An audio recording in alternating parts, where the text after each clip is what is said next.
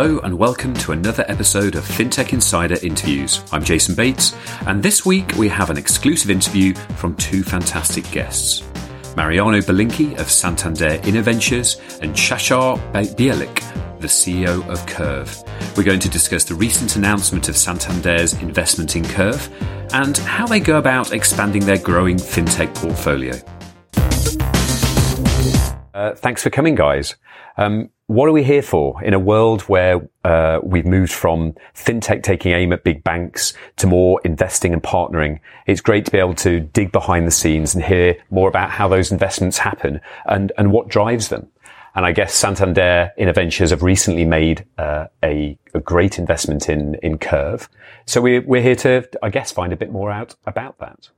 Maybe we start with you, Mariano, and maybe you can tell us a little bit about Santander Innoventures and where you fit in. Right. So, Innoventures is, as you pointed out, the global VC arm of the Santander Group. We invest in all of the geographies where Santander is present, which means basically UK, US, continental Europe. We also invest in Israel, even if we don't have a banking presence there. We really like the ecosystem. We are stage agnostic for the most part, so we've invested in everything from seed to E rounds. And we do so in a very strategic way. What we look for are sustainable business models that can do effectively three things. We have this very sort of naive investment framework. Can this company help us improve our value proposition to Santander customers?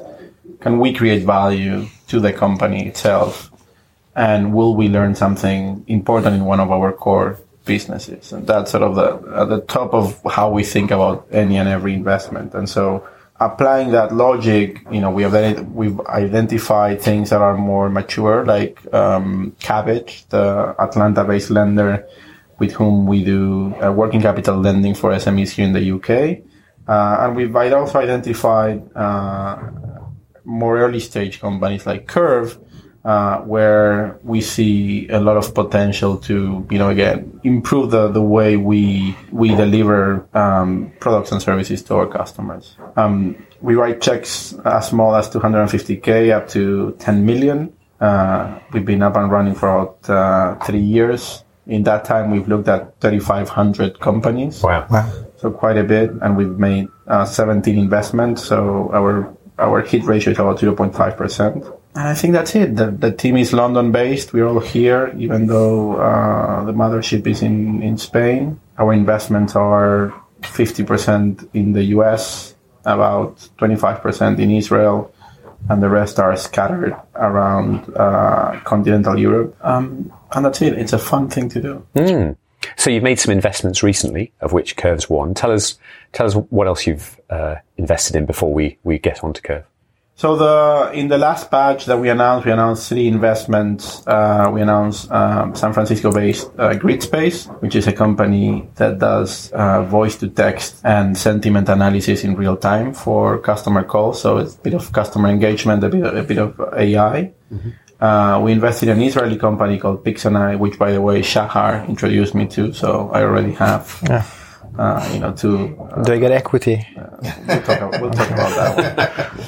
And what they do is they do the image recognition on the pictures you have on your device to be able to extract anonymous features that allow us to better target the way we offer you products and services, whether it's credit scoring or cross-selling or figuring out what your needs are. If you're taking suddenly pictures of houses, it probably is a good time to offer you a mortgage, right?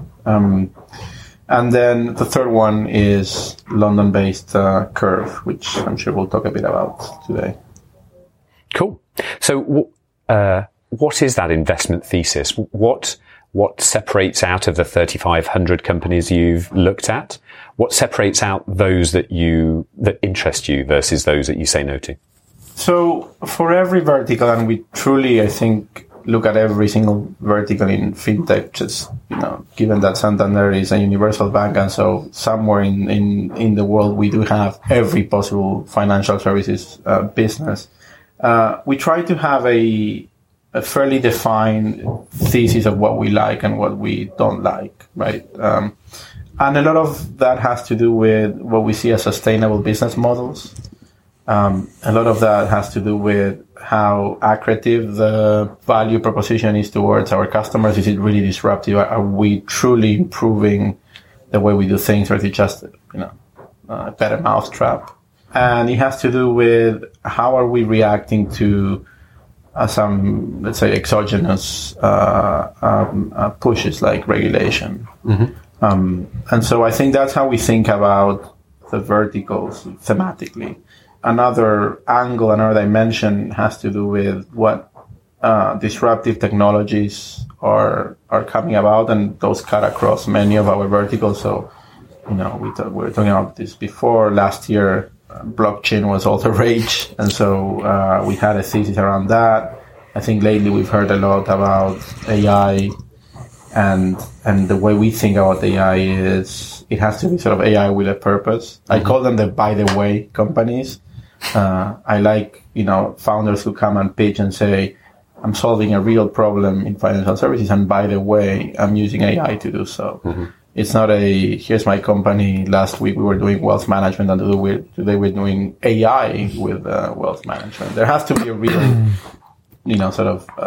tangible application to that technology. So I think, we're focusing a lot these days on real problems that are solved with AI. I truly believe AI will be transformative in the industry. We're starting to get more active in Latin America. There's a lot of very exciting stuff going on there. They're very sort of the idiosyncratic features of those economies make fintech a lot of fun, put it that way.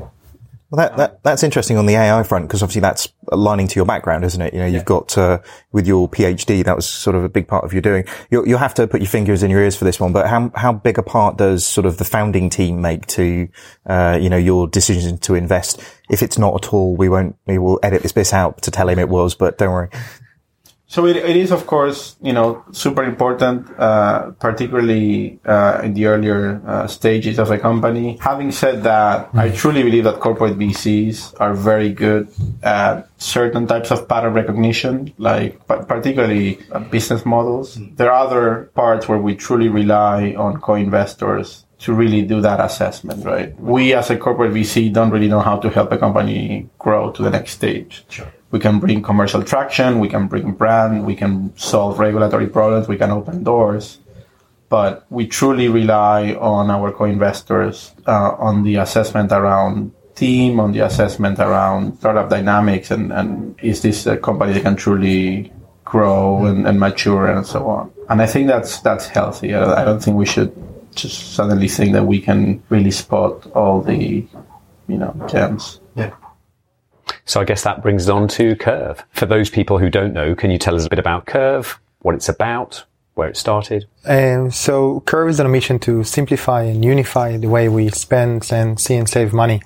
In layman terms of the product, we start with a smart card that consolidates all your cards into one. So you no longer have to have multiple cards in your wallet. And then we introduced more features that consolidates the world of money around FX. So you no longer need to have a new FX card to save money on FX. We can provide you the best FX fees available without changing the way you pay. So you can still use your trusted and loved bank brand. You don't have to move deposits from one account to another. You keep using the cards you love, and now you start saving money on FX. Get better transparency about your spend, allow you to budget better and stay on top of your accounts better. Then we introduced more features around security. So simple security that unlock cards. Just today, there was an article going out that only 30% of the UK banks allow you this functionality, which seems so simple. But legacy banks, big banks, because of their legacy system, it's very hard for them to introduce this simple feature of unlock the card when it disappears, and users love it. And a few months back, we also introduced the first ever instant cashback and rewards. So you travel with any card you want. They're always available for you on your mobile phone. Pay out with the Curve card anywhere you want. And you can go to Boots or Marks and Spencer and pay for a package, for a basket of £100. And as you leave the store, you get up to 5% cashback immediately into your Curve account. And you can spend this money anywhere. It's yours. We also introduced cooler features like financial time travel. So we understood that people want more flexibility and choice around the way they pay, and not necessarily be stick to the payment card they have available to them, whether because of cash or because it's not on them. So with Curve, a user can pay at a point of sale with any card he wants to pay with, and up to 14 days later change retrospectively the card and the account that was charged for the same transaction. So that's what the product is today. But Curve is something which is a bit bigger, and that's what I believe piqued the interest of incumbents like Santander. The problem that Curve is trying to solve which is aligned with the mission of simplifying and unifying money, is around fragmentation. So you probably see and hear of many startups coming out every day in the fintech space. If it's around lending, around credit, around payments, if it's around management of business expenses or different products that allows you to manage your accounts personally or for the business. And we didn't even include what incumbents are doing, which is also great stuff around credit lending, mortgages, and account management. And the world of finance became more and more fragmented, and the more will continue, it will become fragmented even more, even further. Now, the challenge with fragmentation is that it's good that fragmentation exists, because that means there's expertise and niche audiences get niche products that they are curated and personalized to their needs. And probably it also means competition, which means better fees, less fees, better cost savings, and so forth. But the challenge with fragmentation is that if it's not accessible to the user, then it's as if it doesn't exist. Mm-hmm. So our belief is that it's inevitable that in a few years down the line, and the number everyone likes to throw is 5 to 7 years, so I'll just stick to that. But a few years down the line, there would be a convergence of those services. And the convergence will not be that there is going to be one company that provides those services, because these services are good and they should be provided by different companies. Mm-hmm. But the convergence will be as a convergence layer, an experience layer that will sit on top of everything money and will connect the user to the services personalized and curated to his needs. I have a few bets of which companies that could be, but with that in mind, we set up Curve to basically become that experience layer. It's a new category. It's a connected finance category, we call it. It's not about challenging the banks. We see the space that existed 500 years. Mm-hmm. If it's banks, if it's the regulators that is there to put the money multiplier capital requirements, if it's the fintechs, if it's the products in money management that exist, each one of them, and the networks, each one of them has a place in the space. So the convergence layer, whatever it would be, and whatever the company that would win that market, has to somehow find a way to work with the different incumbents, with the networks, be it the end customer, be it the merchant, or be it the bank, or even now telcos and retailers come into the play. So we believe that this understanding of the market that is fragmented, and there's going to be convergence layer, and the convergence layer is a new category that will know how to work with different incumbents, is that that layer would become a new category. It sits on top of everything else. Mm-hmm. It's similar to what MasterCard and Visa did in the 50s, disrupting cash and traveler's checks. It was a new category, a new technology that sits on top of 3 different parties, the end merchant, the bank, and the user. Now there's a new layer sits on top, which is the experience layer. And that's it on top of everything else. And it will work with everyone else. I guess in advance of the CMA remedies and PSD2, what we're seeing are a number of players step up to get that beachhead, to get those few million customers that then, when interactivity and being able to be that aggregator gets a lot easier, rather than using Yodlee or one of the traditional sort of aggregation platforms, then they're there ready. And I guess we see, Revolut going for FX and Monzo with the prepaid card. And I guess you guys have gone for that one card to rule them all beachhead. Yeah. Is that a fair summary? So indeed, there's many companies. We're not the first one going towards the same holy grail. In fact, Mint were the first one, in our opinion, that started to do that. But Mint tapped to the wrong job you do with money, which is seeing money. You don't see money as frequently, or you don't like to see money as frequently as you spend money. The common thing between Revolut, Monzo, and Curve is that we all tap to the right job, which is spending money. And everyone took a different approach. Monzo took the approach of, I need to create a better bank, which is great. I want to have a better bank, but there's nothing wrong with the job that banks are doing, in our opinion, right? It's all about the definition of what the job of the bank. Banks are doing a great job keeping my money safe. They're doing a great job understanding financial inclusion, financial services, and expertise around that. They're doing a poor job on technological experience. They also did a poor job about creating a global network. So they created a new company to create this category of a global trusted network. Revolut took a different one, which is a beachhead of FX, which is basically giving money for free. It works. I can give money for Facebook. I can give money for free to some extent. But the challenge there is customer expectations. When I'm going to Starbucks, there is expectation of getting good coffee, not a loan. When I'm taking an FX product, an FX card, expectations that I will save money on FX, I won't get a mortgage. So there is alignment of expectation of the product. The reason we took the other cards in one approach, because the expectation from the very beginning is that it's all the cards in one. It's all your money in one. It's your connected finance or personal money hub or whatever definition you want to call this convergence layer. So that's one difference between those companies. And another difference is that Monzo and Revolut, great companies, amazing teams, and amazing execution. Only good things to say on the execution itself. There is an issue which we believe will prevent them from driving towards the millionth and the 2 millionth users. And the challenge is, they're going against the incumbents. They're not looking to align with the convergence. And it's hard for me to believe that if Barclays is throwing $1 billion on experience layer, they will not win Monzo. It's hard for me to believe that. Secondly, it's about a global platform that will connect everything money. So it has to work with all the incumbents if you want to create this global seamless experience worldwide. So whatever approach you're taking, it has to be an approach which has limited friction and keeps the relationship with the underlying bank. The banks don't want to lose this relationship, and they will throw money, and some of them will win and some of them will lose.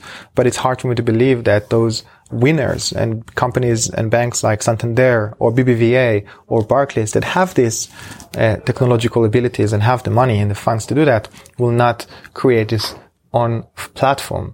And if creating this on platform, they're competing with Monzo. But if I'm using HSBC and Barclays and Metro Bank, and I'm not even referring to the banks I have in Singapore and in Israel, I will have 5 different convergence layers? It's not convergence. So it has to be something different. It has to be something on top. And that's the main difference between us. The Financial Times guides you through complex issues. In divisive times, don't settle for black and white. When you need the full perspective, turn to ft.com. Become a subscriber today. Search for FT subscription. Critical mass. That's what turns the smallest ventures into life-changing forces. Reach critical mass by joining Temenos Open Marketplace for FinTechs, opening up access to 2,000 of the world's largest financial institutions. Don't just take our word for it. Temenos Marketplace has just won Reader's Choice Best Emerging Innovative Technology Product and Service at the 2016 Banking Technology Awards. Join Temenos now. We make the money go round. Let's be honest, most digital banking experiences just aren't that amazing. Learn how more than 180 banks worldwide, including Barclays, Deutsche Bank, and BBVA, innovate faster with Strands as their trusted fintech partner. To find out more, visit strands.com today. But I guess to play it back, PSD2 and the CMA remedy sort of APIs are actually not going to provide the capabilities that a full stack bank would be able to deliver. So there is a question. I think everyone would love the most amazing account APIs, webhooks and transactions and deep metadata, which just aren't going to come. Yeah. So if I use my MasterCard from another bank, it drops, 90% of the data that comes along with that and then gets sort of sent through. So do you think that I know personally that Monzo is aiming for that marketplace bank as well, as is Revolut, as are you, as are everyone else, and that equally the big banks are fighting to maintain that relationship with their own app stores and convergence layers themselves. Yeah. So how do you sort of, see that playing out? What Shachar said, which is experience, right? Everyone's talking about what are the defensive moves in PSD2 and what are the attacking moves in PSD2. Unfortunately, that one slide probably comes from a consultant's deck, which means that we all have the same page, which means that we're all going to go for PSIP, we're all going to go for data aggregation, we're all going to go for metadata extraction and insight extraction. And out of all the companies that I've seen so far, I haven't seen one idea that I can say, that's it. These guys got it. These guys are really going to disintermediate us all. Aside from Curve. That's it. I'm getting there. And what Shachar is saying, I think, is a critical thing, which is, in the end, the only thing we can do, given that we will all have the same playbook, incumbents and attackers alike, the only thing we can do is try to get closer to the customer, not get fancier on the features, not see who has the nicest, pie chart and the nicest financial health score, or the nicest forecast of, drink less coffee so you can make it to month end. The only thing we can do is have a better, more unified, more seamless and frictionless customer experience. Then I'll ask Shachar in a second to talk about the numbers he sees with his beta users, which I think are just amazing, right? You have to find ways to stay top of wallet. You have to find ways to simplify the way people use money. And we, most of the times, use money to spend, right? We work every single day of the week such that we have money to spend. So the convergence point is always going to be how we spend money. So anything and everything we do has to be around creating, that's the hook, right? We have to get better at creating an experience layer that allows us to stay closer to the customers. Because if it's not us, it will be Google, it will be Facebook, It will be someone else doing that. Someone who's already intermediating your digital life or disintermediating your digital life. So from that perspective, I think that it is not comparable to Monzo, and it is not comparable to Revolut, because Monzo is a better mousetrap for banks, and Revolut is an FX play, I guess. I'm not entirely sure, but, let's say that's what it is. But they are playing a game that others are already playing, right? Here, as Shachar said, this is sort of something of a new game. We're trying to get one step closer to the customers.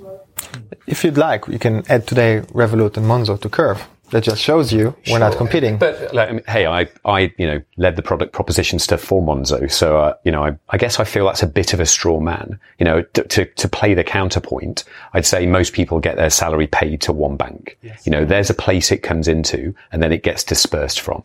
And the month-to-month everyday financial services and all of the user journeys and customer needs, the deep needs that are there, are something very real that you then build services against. Now, one of the ways of then you're looking at convergence of where you disperse it to. Yes, I'm going to be managing ISAs and mortgages and loans and everything else. But the question of, how many financial products do you have, additional current accounts or savings accounts? Well, actually, they can all be delivered by pots, or they can all be delivered in different ways. So I challenge this by saying that there's a place your money goes into that it then comes out from. So rather than it being a better mousetrap, I think, Monzo is a very different, I agree with that, proposition. But my point there is, usually, if you can, from a suitability perspective, you are going to have more than one bank account, just because that's what people do, and that's what. But the question is why, from a customer need.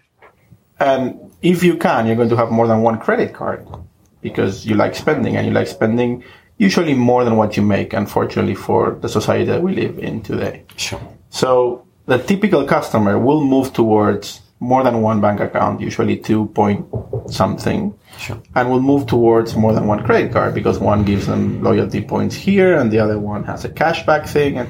And so naturally, as you become, as you create wealth for yourself, you tend to create this fragmentation, right? So I don't dispute that maybe your main bank account is Monzo, because Monzo is a better mousetrap for banking. That's fine. I'll buy that. What I'm trying to say is, at some point, as you get get fancier in your financial sophistication and behavior, you're going to have 5 bank accounts. Let me try and so you're going to end up will want to have something that aggregates it all in one. Sure. I guess I'm not challenging the need for this convergence layer. It's just whether the convergence layer is deeply integrated to a primary account, or whether it's separate and provided by a number of players like Fluidly, Bird Curve, who are aiming at that. Let me answer it in a different way. You led the proposition at Monzo. You're visionary. Truly. And I'm hearing flattery gets you everywhere. It's, Let's roll with this vision. 10 years down the line, Apple Pay is now connected to all the banks in the world. They've introduced ability to pay with installments, credit lines, access your data that you get from Apple Pay to zero, different accounts management, personal finance management tool. They literally built an app store within their Apple Pay wallet. Apple Pay is not a bank. They're utilizing the bank's abilities and expertise to cross and upsell and deepen the relationship with the users. The bank's logos are not on Apple Pay. They're within the underlying cards that exist. It's still an Apple product. Do you think Apple Pay would become that convergence layer? I guess it's what jobs it will do, because there's one thing about Apple Pay then making it phenomenally easy to disperse and pay. There's another about whether their core need is getting you payday to payday and all of the pieces around saving you money, finding the best utility providers, auto switching, all of that kind of rich stuff, specifically around like the private banker in your pocket who is 24/7 looking after your personal finances. And I'm not sure Apple are in the game to do that at the moment. I think the discussion here is on there are going to be layers, and there are going to be specialist players at each of those layers. And there are also going to be players who are going to try and combine those layers in interesting ways. Sure. We're already seeing that, right? With a number of players in the market have started at a beachhead and now they're moving up or down the stack. So I think we're increasingly going to see that, I guess, I guess this is to the point you said earlier on, Jason, is you guys have started at with the alpha that came out. How long ago was the alpha? A year ago. And you guys have rapidly built new functionality. So like the pace you guys have brought stuff to market on has been quite impressive. So I guess how are you going to continue that sort of roadmap of new functionality coming through? Hiring more people and going faster. Is that where the investment's going then, right? That's good. But the beauty about how Curve is structured is that we don't have the legacy system of a bank, but we also don't have the capital requirements or the different cost structures that a bank has. All we are is a technology company layer that sits on top and connect the user with various services. And there's no real movement of money that sits on top of the deposit with us. For something that's essentially a new category, as you describe, how are you going about defining the roadmap for customer functionality? Because you recently launched the Go back in time. Yeah, which I loved. I loved that idea of being able to kind of redirect post payment. So was that something that customers said they wanted, or was it something that you devised and took to customer? So Go Back in Time specifically started with a problem we created for ourselves. Mm-hmm. And then we solved it for ourselves. And while doing so, we also did a lot of customer research, and we figured out actually there is something here in this problem that we created that exists even outside of Curve to some extent. But the methodology we use at the company, and something Jason just mentioned, is the jobs to be done. We do a lot of research with the product marketing team, with users, and we're trying to understand the benefits and the jobs that the user is trying to do. To those who are not familiar with jobs to be done, it's quite simple. Jobs are universal. They're not changing. They're there for 5,000 years. If you want to move a package from point A to point B, there's multiple ways of doing so, from riding a horse to using a telegraph or to using an email. So what are the universal jobs that people are trying to do with their money? We dissected them into 4 categories that we're looking at around spending money, sending money, seeing money, and saving money. And seeing money doesn't only mean my ability to stay on top of my spend and see how it looks in the app beautifully, but it also means around managing expenses, for example. And it's around connecting to personal finance management tools. Saving money can mean rewards. It can mean saving accounts, can mean investments. So we got into a stage where we created a better way to pay. That's the hook. That's the into the market, and a platform that can become that experience there eventually. And now we're focusing on different jobs that we identify that users would like to have them. Building a better proposition for managing expenses, for example, which is not only connecting to the likes of Xero and QuickBooks and Concur. So when you pay, it automatically reconcile everything. So it saves you time and money. It also allow you to manage your teams better. So instead of, I'm giving you an insight about the feature we're working on, instead of giving a card to your team members and moving money to your team members, which is annoying to manage that, it removes money from your account. Let's just share a funding card with them. So it's all your cards in one, so we can share the funding card with the team members and you can just use it and you see real-time notification, invoices coming in, connecting to your different account systems and reconciled. So it's around saving money and time, or giving other benefits. There's absolute truth that occurs in the world and we're trying to tap to each one of those. So Mariano said you had some amazing figures in terms of the engagement. Is there anything you can share? It's a small world here, and once you go fundraising, everyone knows your metrics, I guess. So those who need to know already. So what's amazing in the metrics we see are two things. The first one is the share of wallet. So we measure share of wallet by saying how much money is being passed through the Curve card. Yes, it's a bit biased because we start with a beachhead market of solopreneurs, micro businesses, so they're more affluent or they spend more for the business. Mm-hmm. But still, it's higher than the average in the UK, which is north of £1,000 a month. And if you compare it to any other fintech, it's remarkably well. The second one, which is the retentions metrics. So we measure retention. Two main metrics we're looking at is the DAO MAU, how many times a day, how many days a month or a week a user using the product. And the second one is once you give someone the Curve product, how many of them are staying? So our retention over cohorts is over 50%. You give you a card, you almost never leave us. And it's before even doing any growth mechanics. And the DAO MAU that we have for those users who stay is over 50%. So they use it almost every other day on average. So use it every day. But we're still not happy. So when we went to the investors, we told them we're still not happy with this metric. And the reason we're not happy with this metric because the DAO MAU is contextual. The DAO MAU of a toothbrush is 100%, if not 200. So the DAO MAU of a payment that is all the cards in one should be higher than the average DAO MAU that you should see for someone who banks only with one card. So we're aiming to increase that as well. And the way to increase it is to give, again, more value to the user. So I got all my cards in one. Great. Now what?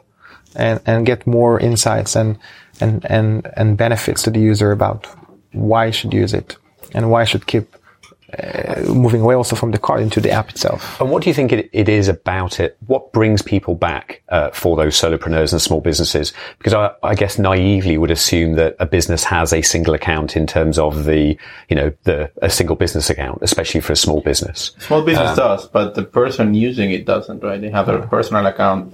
So I have about, I think, 9 cards on my card. Okay. Right? I have my US card, my ATM card, my Santander Corporate, my personal one, the one that accrues me miles for large purchases. So even if you're, solopreneur, you have your personal card and your business card. If you have a couple of employees, each of your employees also has their personal card and their business card, right? So at a minimum, you're looking at people who have 2-3 cards. And some, for the most part, people have their debit card where they have, as you said, where they have their cash and then they have their credits, right? Yeah. So, and you play with those. And to the point of the roadmap and the idea of sort of managing money, I think it's somewhere between seeing and spending. And this is part of where I'm trying to influence Shachar on the roadmap. If you think about, where does AI start to play in this game, right? Why can't I have a very simple, to start with, a rule-based planner that says, now I have go back in time so I can move things around. Put this purchase anywhere you can, but always at the lower APR that you can find across my cards. 15 of the month, money comes in, move it to my debit. And, through PSD2, I'll be able to say, and by the way, as soon as money comes in, please pay the first 3 cards that come due with the highest APR. I don't have to do anything. I don't have to switch between cards anymore. All of my cards, all of my spending converge into one thing that smartly manages and saves money for me. I think that's really smart. Like you say, it's like, listen to him. He's a smart guy. Cause like you say, at that point, actually, it's not just convenience. It's actually it's saving me money. Right. And I don't have to look at nice pie charts and figure out if I'm spending too much. Sure. It happens. Doing it smartly for me. And since we're going down that path, why couldn't it just say, well, instead of putting it on a card, maybe Santander wants to finance this purchase now in real time. So suddenly, once you decouple the plastic from the spending, right? Curve can have a PSIP behind it, so it can be a direct pay from my card, from my account. It can be a credit card, it can be a debit card, but it could be a real-time financing that I get through Santander or anywhere else, right? And go back in time is the basis for that. So the go back in time, when we built the product, we built it in understanding what can be done with it. So I can buy this beautiful laptop for £1,000 on my debit card, and then Santander can say, hey, why don't you finance it in 10 installments of 110 every month? And the 10 installments, it's easier for me to calculate it than APR. And with one click of a yes, we'll debit it and crediting.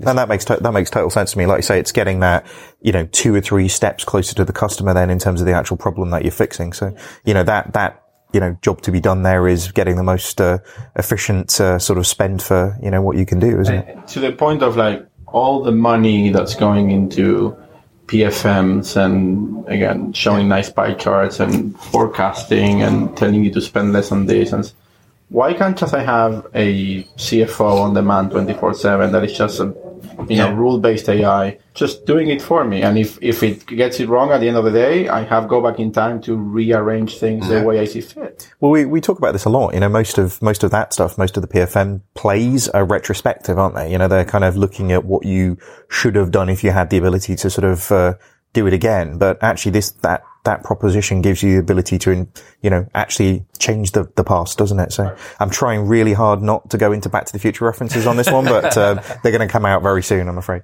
And quickly on the first question you asked about what keeps them staying, I'll have to say in the company, nothing. And the reason I'm saying nothing is because we didn't introduce any friction. They keep using their cards. Just now they got a better experience without changing the bank. The only time that I stopped using the card, and it's not his fault, was when his processor went down, and I was in San Francisco. Which I guess is a whole other conversation when we talk about back-end infrastructure and banking payments processes. We all feel the pain, all the startups. Well, on that, Mariano, Shachar, thanks for joining us.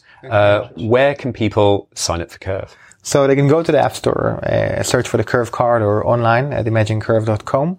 We're looking to launch the consumer proposition later this year, so they can go to the waitlist and start jumping on places if they'd like. But if they're a small business, micro business, they can get the card immediately within 2 days. And Mariano, what are you looking for in terms of startups? Are you looking for inbound, and how does that happen? Yeah, what's your email, Mariano? And then people can let you know what their great new idea. At siv.vc. We look at everything that comes into that inbox. No, I think, as I said, look, I'm looking for solutions to real problems that people have, with hopefully a sustainable business model behind them. I think that's the easiest way to put it, right? I think there's a lot of people with a hammer looking for nails, and not everything is a nail, right? So a lot of what we look at gets discarded in the first 30 seconds of us looking at the deck. Because it's not a real problem. We do try to focus on creating real value for our customers. Gentlemen, thanks very much. Thank you very much. And that's it for another episode of FinTech Insider Interviews. Thanks very much to both our guests, and we hope you enjoyed the show. Don't forget to subscribe, tell your friends about us, and please leave us a review on iTunes. We read them and we take the feedback really well. Thanks for listening. Have a great weekend.